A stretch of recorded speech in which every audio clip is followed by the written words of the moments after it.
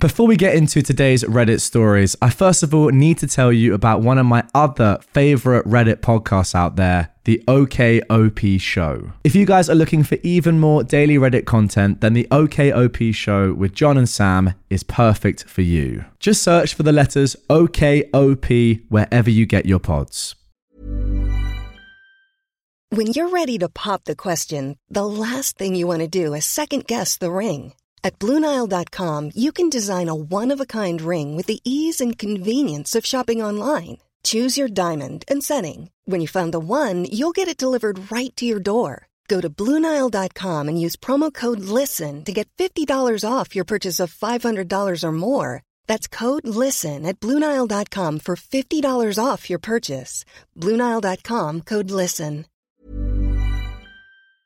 I banned a girl from a slide. Mum got in my face and called me slurs. Okay, first a little context. I work at a water park roughly 30 minutes away from my house, and I got my job from being friends with the director and having another friend in the business. But don't think for a second that I don't work. I'm the second hardest working person there, and I've received Employee of the Month twice in the single year I've worked there. So I knew people there, and people liked me.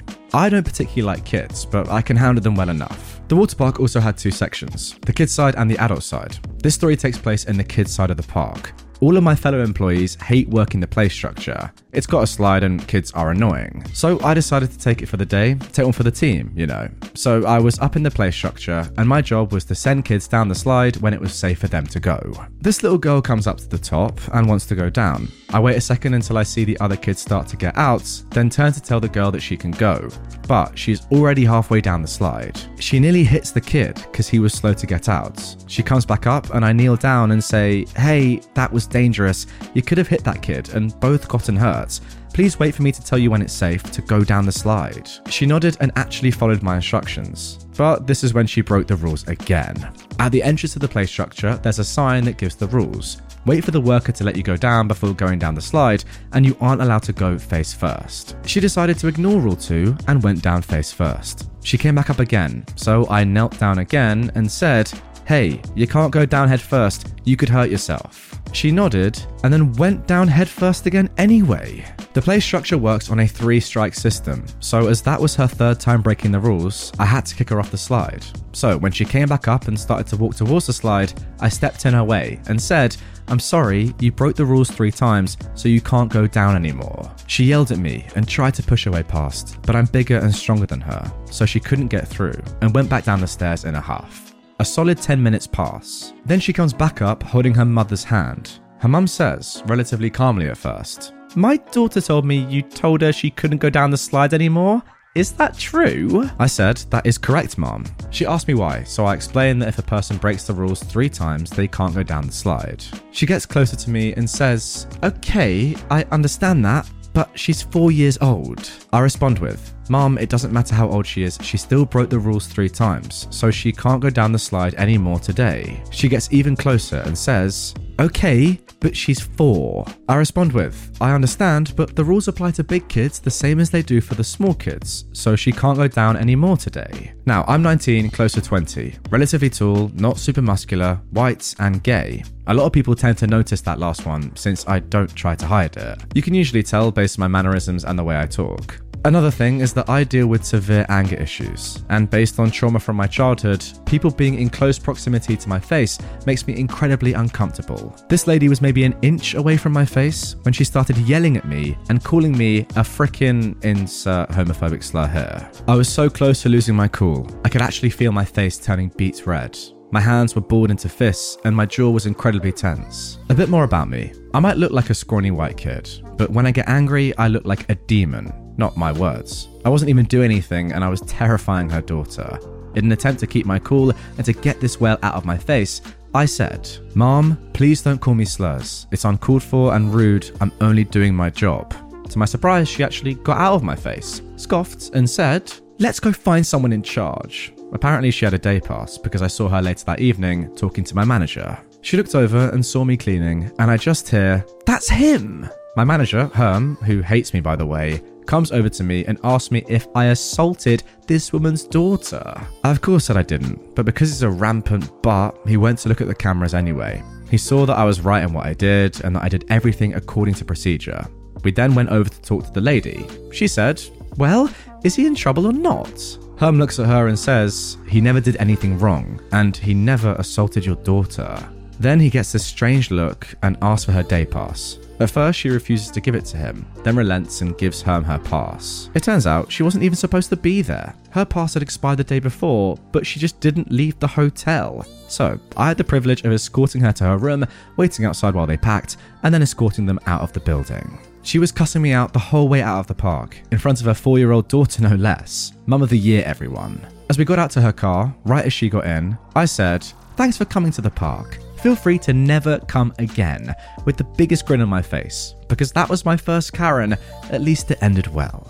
When I got inside, my manager told me that I handled the situation very well, and I had a pretty uneventful end to the night. So please, remember not to be rude to the workers, because we're often right. Yeah, it is pretty mental the amount of times that customers think they know the rules better than the people who literally are paid to work there and are paid to know the rules of the place. It's strange, but it is quite funny at the same time. Gotta say, you did handle this very well. You kept very calm. I think I would have got a lot more angry in that situation. Some random woman coming closer and closer to me, telling me that I don't know the rules and telling me her daughter's age over and over again. I don't care how old she is. The rules are the rules. OP, well done. You did the right thing. You know what shows more than ever that you did the right thing? The fact that your manager, who you said hates you, was just forced to back you up. He was even like, I kind of wish that you had done something wrong. But no, you acted perfectly. Good stuff. My entitled mother told my husband he is used to being accommodated because he is disabled, and that he caused my depression. I was unfortunately raised by the type of entitled parent who would take me and my sister shopping for hours, and then take us through a drive-thru once we were exhausted and hungry, and get herself a coffee, but nothing for us. I need my afternoon coffee. The kids don't always get something when the family goes through a drive-thru. She was a special kind of entitled, and I'm pretty certain she has several undiagnosed personality disorders. Anyways, I knew my husband since junior high, but we didn't become close until we were adults. He has a rare genetic condition that limits his mobility primarily. He's in a wheelchair, but can walk somewhat, and when we started dating, he had much more mobility than he does now. Of course, my parents went through their own emotional rollercoaster about me being serious with someone with a disability, but eventually came to terms with it and became major fans of my now husband. They always were doting on him, telling their friends how wonderful he was, and heaping on the pressure for us to get engaged. Fast forward to our married life. Unfortunately, since my husband can't work and relies on SSI, I was the sole income earner. But the SSA regulated my income, touting that if I made too much money, he didn't deserve or need the help anymore. So, the federal government pushed us below the federal poverty level with their restrictions on how much income I could bring in. And at the beginning of our marriage, I didn't have a lot of resources on getting help caregiving for my husband, as all of it was new. So, my already chronic major depressive disorder went from bad to worse, and I went to the hospital in September of 2019. We ended up getting home health aides for my husband by sometime in 2019, but all the stress of the poverty and the difficult first year of marriage had taken its toll on my mental health. Not to mention that my husband's home health aides were a revolving door in the home. In 2020, we got a good aid. And then guess what? COVID happened, so everything locked down. We continued our financial struggle, but we were making life work, although I did have another major depressive episode in the fall of 2020, but I managed to stay out of the hospital thanks to the help of my support system, my family at the time. While my husband was a beacon of hope and sunshine in my life, my mother was a constant stream of negativity, criticism, and manipulation. When she wasn't trying to control me or criticize me, she was talking about things that I had no interest in, and had no social awareness to pick up the cues that I wasn't interested in what she was talking about. In our conversations, she started to speak negatively about my husband on a regular basis, and I was getting frustrated. She would say little things like, "He isn't leading you as your spouse," or "He needs to support you more in your depression," and I didn't like the way she was talking about him. Naturally, I would talk to my husband about the things she said, as I was frustrated, and he started to feel resentment towards her. By the time Christmas was coming around, I told my parents that they needed to come over and resolve things, or we weren't coming to Christmas morning. So, my parents waltzed into my living room and made themselves comfortable for what would turn out to be the fight of a lifetime. I started explaining that my mum had been making several negative comments consistently about my husband, and we wanted to talk about them and work them out. I said that we were upset by the things she'd been saying and that we did not want her to speak that way about him. Instead of responding to the comments that we'd made, she went on a long speech about my husband. She said that he caused my depression, which had gotten worse since we'd gotten married, and that he was used to being accommodated because he was disabled. She said that he wasn't the spiritual leader of our small family, and that she was worried about your marriage. She continued on, but after she said the worst of her speech, my husband became furious, understandably, and went into another room. He'd been faithful and supportive of me in my episodes of depression in the last few years, and he'd given me a lot of stability and comfort in those difficult times that I was going through.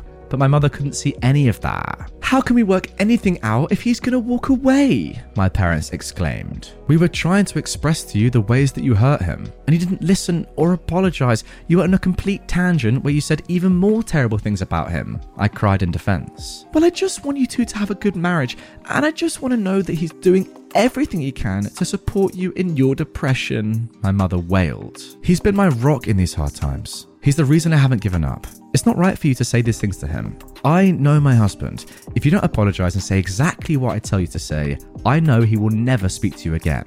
My mother was terrified, so I told her the exact words to say, and I told her to say nothing else. I went into the other room to get my husband. He was so angry, and I had to convince him to give her a second chance. He was yelling, and he's a calm guy. But he came out, and she said what I told her, and that was that. They made up well enough. But from then on, my husband hated my mother. By March 2021, both my parents denied that she said any of those things. Like, literally denied. She actually said, "I never said he caused your depression." It was bizarre gaslighting, and that's when I knew I could never trust her again, so I didn't. We started to do less and less with them over the year. We still went to the obligatory family functions, but they were so stressful. My mum wanted everything just so. We had to be the perfect family to make up for what we weren't when we were growing up and what she hadn't had in her childhood. And then my friends started suggesting I do less with my family, so I decided to cut my parents out. And then the hellstorm started. My one sister told me that I was morally obligated to have a relationship with my parents forever because they raised me. I was like, nope, none of that, thanks. So my sisters were always fighting me to come back to my parents. That was stressful. I went all the way until July 2022 without seeing my parents at all. And then I saw them at my cousin's wedding. 2021 to 22 had been a rough year for us. My husband had declined in health and had had a major mobility loss. He was no longer able to self-feed or toilet, get in and out of bed, or open doors, in addition to the other things he'd been unable to do before that. It was a lot of grief for him and for me as well. When we were on the trip in July, my parents had a conversation with me that I found rather disturbing. "Would you ever consider putting your husband in a care facility? It seems like there is so much pressure on you." Things are challenging right now because there aren't any aides to pick up all the hours he is eligible for, and we could use more help, but we have things working right now. I wouldn't want to put him in a facility unless I had no other option, especially since a Medicaid facility would not take good care of him. "But we had one friend who put her husband in a facility," my dad said, "and when she did, she would always go and visit him every day. Honestly, I was kind of relieved when she put him in the facility because I felt like she got her life back." I could not believe that they'd suggested putting him in a facility. At the time, I didn't piece together the insensitivity of their suggestion, but after speaking to my mother-in-law about it, I realized that even in a best-case scenario, they were giving my husband zero consideration. They had volunteered in nursing homes before, and my mother had made pleas to us when I lived at home not to put her into one. And yet they thought it was perfectly acceptable to put my husband in a facility when we had wonderful care accommodations for him in his home. I really believe that my mum is an ableist. Some of my other relatives remember her making comments when we were engaged about how I needed to entertain him because he couldn't be helpful. My husband now has a hernia and has to have surgery, even though surgery is very dangerous for him because of his condition. She offered to sit with me during the surgery, but for some reason, I feel that it's less about us and more about what she wants, either having a relationship with me again or looking like the devoted mother at her son-in-law's surgery, being supportive. My whole family talks about how she's changed because of this 12-step program she's in. Could have fooled me. Hi, I'm Daniel, founder of Pretty Litter. Did you know cats tend to hide symptoms of sickness and pain? I learned this the hard way after losing my cat, Gingy. So I created Pretty Litter, a health monitoring litter that helps detect early signs of illness by changing colors, saving you money and potentially your cat's life. Pretty Litter is veterinarian developed, and it's the easiest way to keep tabs on your fur baby's health right at home. Go to prettylitter.com and use code ACAST for 20% off your first order and a free cat toy. Terms and conditions apply. See site for details. Yeah, screw that. She's clearly very ableist. It doesn't matter if the person that your daughter is dating or is married to is like, you know, got everything possible under the sun wrong with them. If they love them, who cares? That's love, baby. And that's also very cringe. Don't forget about that. It is kind of true, you know? It's just weird to me. Like, you know, surely how happy that this person makes your daughter. And yeah, you know, your daughter's not an idiot. She knows it's going to be tough and it's getting tougher, but it's her life and she's chosen to do that. Why are you trying to take that away from her? It's very strange. I would only want my children to be happy. But for some reason, people on this subreddit tend to not want that. It's very baffling. Even when we're on a budget, we still deserve nice things. Quince is a place to scoop up stunning high-end goods for 50 to 80% less than similar brands. They have buttery soft cashmere sweaters starting at $50, luxurious Italian leather bags, and so much more. Plus, Quince only works with factories that use safe, ethical, and responsible manufacturing. Get the high-end goods you'll love without the high price tag with Quince. Go to quince.com/style for free shipping and 365-day returns.